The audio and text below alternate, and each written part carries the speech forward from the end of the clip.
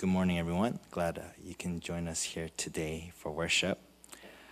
As we come here today, there's a lot of things happening around the world. A lot of things concerning Ukraine and Russia and all the above. And on top of that, there's life that is taking place around us here in the States and here in Maryland and here in Montgomery County, Howard County, whatever county that you happen to be residing in. And as we just come before God here today, we need to really ask ourselves this question: what is our standard here today? If we can click through, click and click. So this is the question I want to start us off here today with: is whose standard are we really living by, right? Whose standard are we really living by? And I really want you to think about that. Another way to really ask this question is, who or what are you living for? Right? And you might have really good answers for this question. It could be like for family, right? For some people, it could be security, right? Making a living. It could be a lot of good things. It could be for a cause. It could be for just something really good. However, if it is a person or persons that you're living for, the thing with people is expectations can shift. Expectations can change. Or there are many times where what we expect and what is expected might be different, right? What you think doesn't really match with what they think. And it's like, I was living for you, but then you don't really appreciate what I'm doing for you. And, there's that type of back and forth that could happen. Or if it's for a thing or for money, we have to understand that one day it will be gone, because that's just the nature of material things. Or there will be a generation that doesn't appreciate whatever that thing or movement or whatever it is as much as you do. And we really need to ask ourselves, what standard am I living? Whose standard am I living out? Because that will really show where you are, where your spiritual state happens to be, and where you are with God as well. It really reveals a lot of oneself, asking this question. Because we run a risk here if our standard is not quite God, but things or people. Our lives are no different, hot take, no different than like an animal, right? Where we just live for eating, live for our own pack or our own, and that's it. There is no impacting the world that is around us, because the world is scary. Just keep what is your own and keep that very safe. And it becomes very insular, right? Very inside just your own bubble. And that might sound great for many of us. Just like, that's nice. I wouldn't mind that. There's this one friend of mine, he always says, because there's a lot of family issues, so he's like, I want to be the king of the north. If I never watched Game of Thrones. It's a Game of Thrones reference. I don't know. It's not a prompt to watch it or anything like that, but he was telling me, oh yeah, King of the North, he just stays away from everybody. And I was like, I see. We can't live like that, where we're constantly apart from everybody, because everybody, eventually, things come around where everybody will come to you one way or another, whether you like it or not. Whose standard are you living by here today? Can we click? And we need to look at what is the true standard. Verse 1, it says this: therefore, since we have been justified by faith, we have peace with God through our Lord Jesus Christ. So if you click, Christ, yes. Christ is our standard, because it's through Christ we have not only peace with God, right? We always think, oh, God of wrath and all this. It's in Jesus Christ that we have peace with God, and we have been justified, meaning you have been made right. Even though you are in the wrong, you have been made right in Jesus Christ. And now you have peace with God. Before, you owed a debt of sin, right? And it's that very uncomfortable debt where you have to give up your life type of debt. But you have so much debt and only one life to give up that you can't pay off this debt because there's not enough lives. This is, once again, not a video game, but this is a reality. But it says here that we've been justified and now we have peace with God. And this is our starting point, right? This is where we begin. No matter, a lot of people, when they try to walk their Christian walk, they think that this is the pinnacle. I need to be holy. I need to be right with God. They think that's the pinnacle. No, that's your starting point. Jesus Christ has made you right with God when you receive Him into your heart. That's your starting point. No matter how bad you mess up, that's your starting point. You have peace with God. A lot of people, they kind of shoot themselves in the foot thinking, oh, I can't go to God. I messed up too much today.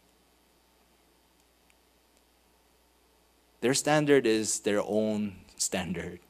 What they think is quote unquote right. They're not looking to God's standard because God's standard says this is your starting point. It's grace. It's by grace and it's in faith, this trust that we have of what God has done, that now we are with peace with God and we have this opportunity to talk with Him. This is our standard. This is our starting point. And it leads to number 2 here today, true hope. Verse 2, it says this, through Him we have also obtained access by faith into this grace into which we stand, and we rejoice in hope of the glory of God. We have, access to grace. And this is by faith. We need God's grace in so many things. I had a discussion with my kids, and they always ask me, Dad, do you love us better or do you love God better? I'm like, tricky question. but I always tell them I love God better. And then I always have to give them an explanation because they always give me a look like, oh, how dare you type of look. So I'm like, look, you guys aren't angels all the time, okay? If you were, maybe that'll change the story a little bit. But because I love God more, He gives me grace to love you guys better too. Because you are rude sometimes.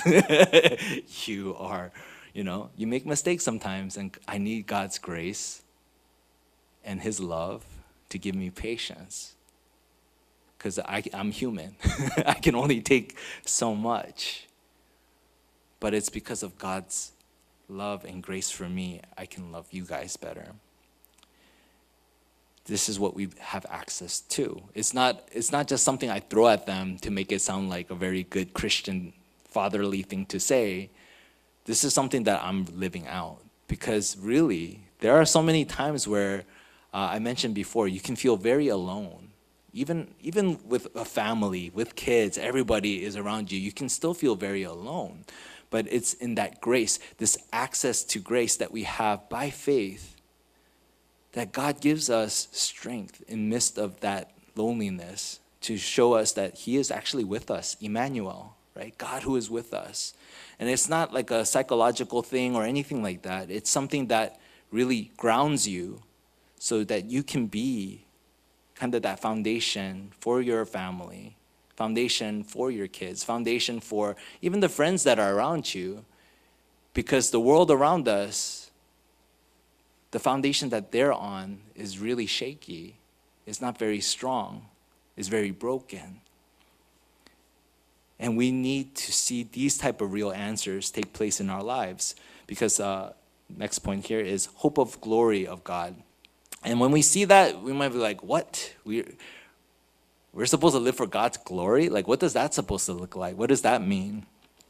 And click. When we hear that, don't assume God is like people, right? Oh, God, you're so greedy, or you're so selfish. Why do we always have to live for your glory? Why can't we get the glory?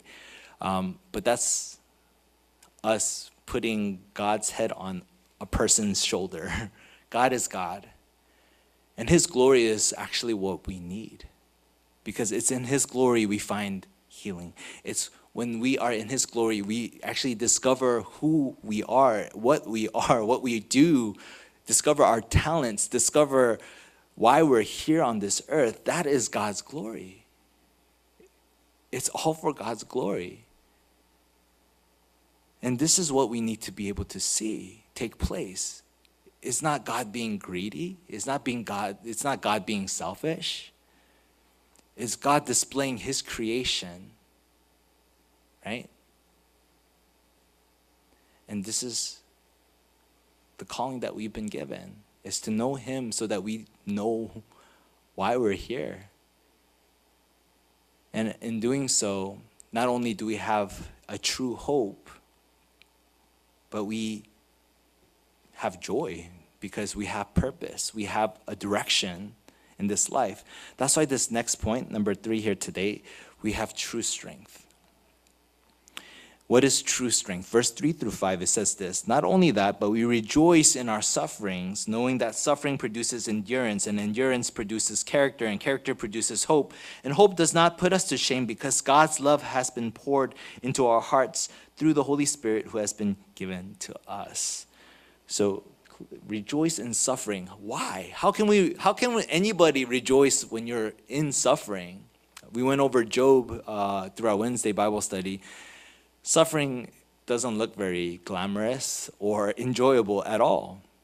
But why does it say here we can rejoice in suffering? It's because there's a plan. It's not mindless suffering that God puts us through. We might not see it in the beginning of it, and we might not see it in the middle of it even, and we might not see it until even after the end, but it could be a little after the end of the suffering. But nonetheless, there is a plan behind the suffering that we do face in this life. And the type of suffering that we do go through, God changes it, changes a problem into an answer, where this suffering turns into endurance by God's grace, right? That's why I told my kids what I told them. The only reason why I can love and pour my love to you guys is because I'm turned to God. And this type of endurance produces character. And this character produces hope. And this is so important because it's not a hope like, I hope I get an A in my class, or I hope I get that pay raise, or I hope I get that job, or I hope I get whatever, fill in the blank. It's not that type of hope. The hope that God is calling us to is a hope that is assured, like 100%. It's not a probability type of hope, but a hope that is sure. And this is our true strength that we need to be able to see. We need to show this world through real problems, there are real answers in the gospel that he has given to us. We just need to confirm it.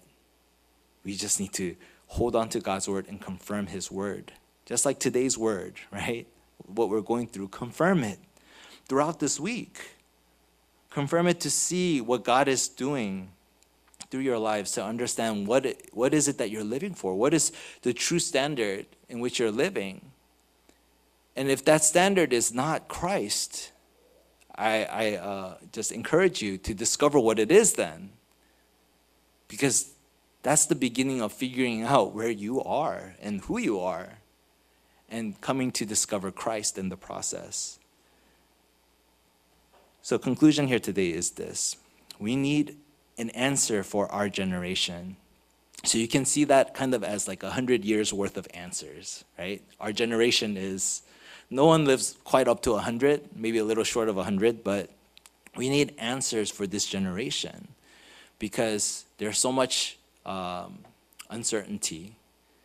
There's so much going on in this world that brings about a lot of anxiety for a lot of people. But we have to see even beyond the problems to be an answer for those who are around us. And it's not only, it doesn't just stop there. We need answers for this age, right? And that's about 1,000 years. You're like, what? What God gives to us is not one and done answers. That's what I call it. Because a lot of people, they pray for something and they get something from God and then it's done, right? And then they just move on with their lives.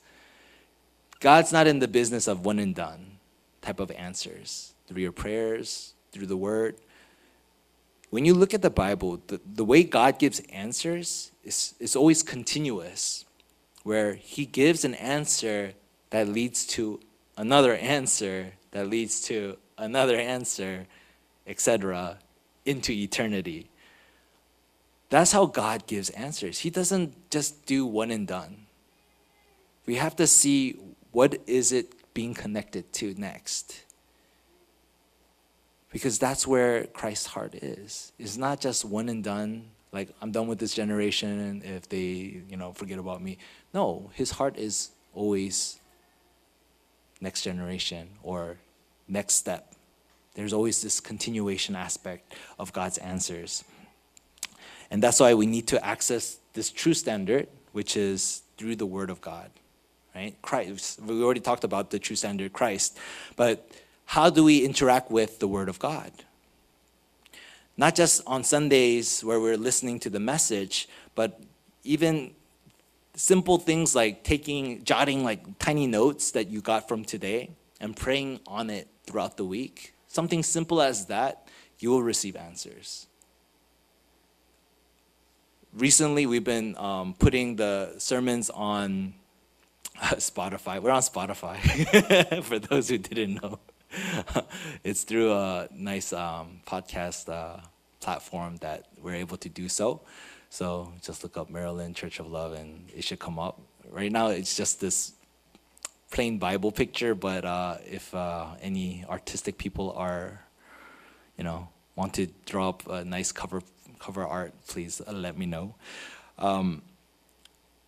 So that's available as well. And you don't have to listen through the whole sermon. You can just listen to like 10 minutes of the sermon, depending on how your morning or day goes. Re-listening also helps because there's a lot of stuff that we actually miss on Sundays as we listen through the message. So as we do so, God gives us the grace that we need for that day. And answers are not just once in a blue moon type of thing for a Christian. No, at least weekly we need to receive God's answers because we receive his word on Sunday. Let us see it take place throughout that week. One answer at a time. Seeing God's word actually taking place in my life. You know how powerful that is? Because that becomes your weapon against Satan's lies. That becomes your weapon against the kind of the bloodbath that Satan is doing to our communities and to our, just close friends and those who are around us. And when we start to understand God's heart, we can better pray for people. Like we start to see prayer requests prayer topics just come out of, everywhere and be like, I can pray for that. And not just pray, or God can give you an idea, like I can do something about it. Let me do something about it. He gives us creativity too to solve a problem sometimes as well. And be like, oh, I didn't think about it that way. Let me try it. Go for it. We have to understand God, he is a creative God. So creativity would come from him as well. So why not turn to him? Right? There's so much that we are kind of leaving on the table. when it comes to our walk with God. And as we really restore that little by little, we start to see our standards shift, right? From self-centered or other-centered to Christ-centered. And that becomes very vital for those who are around you as well. Because you are human at the end of the day. But God is God at the end of the day as well. And when we turn to Him for grace, He gives us the strength that we need to not just battle through the day, but overcome the day by the grace that He gives us.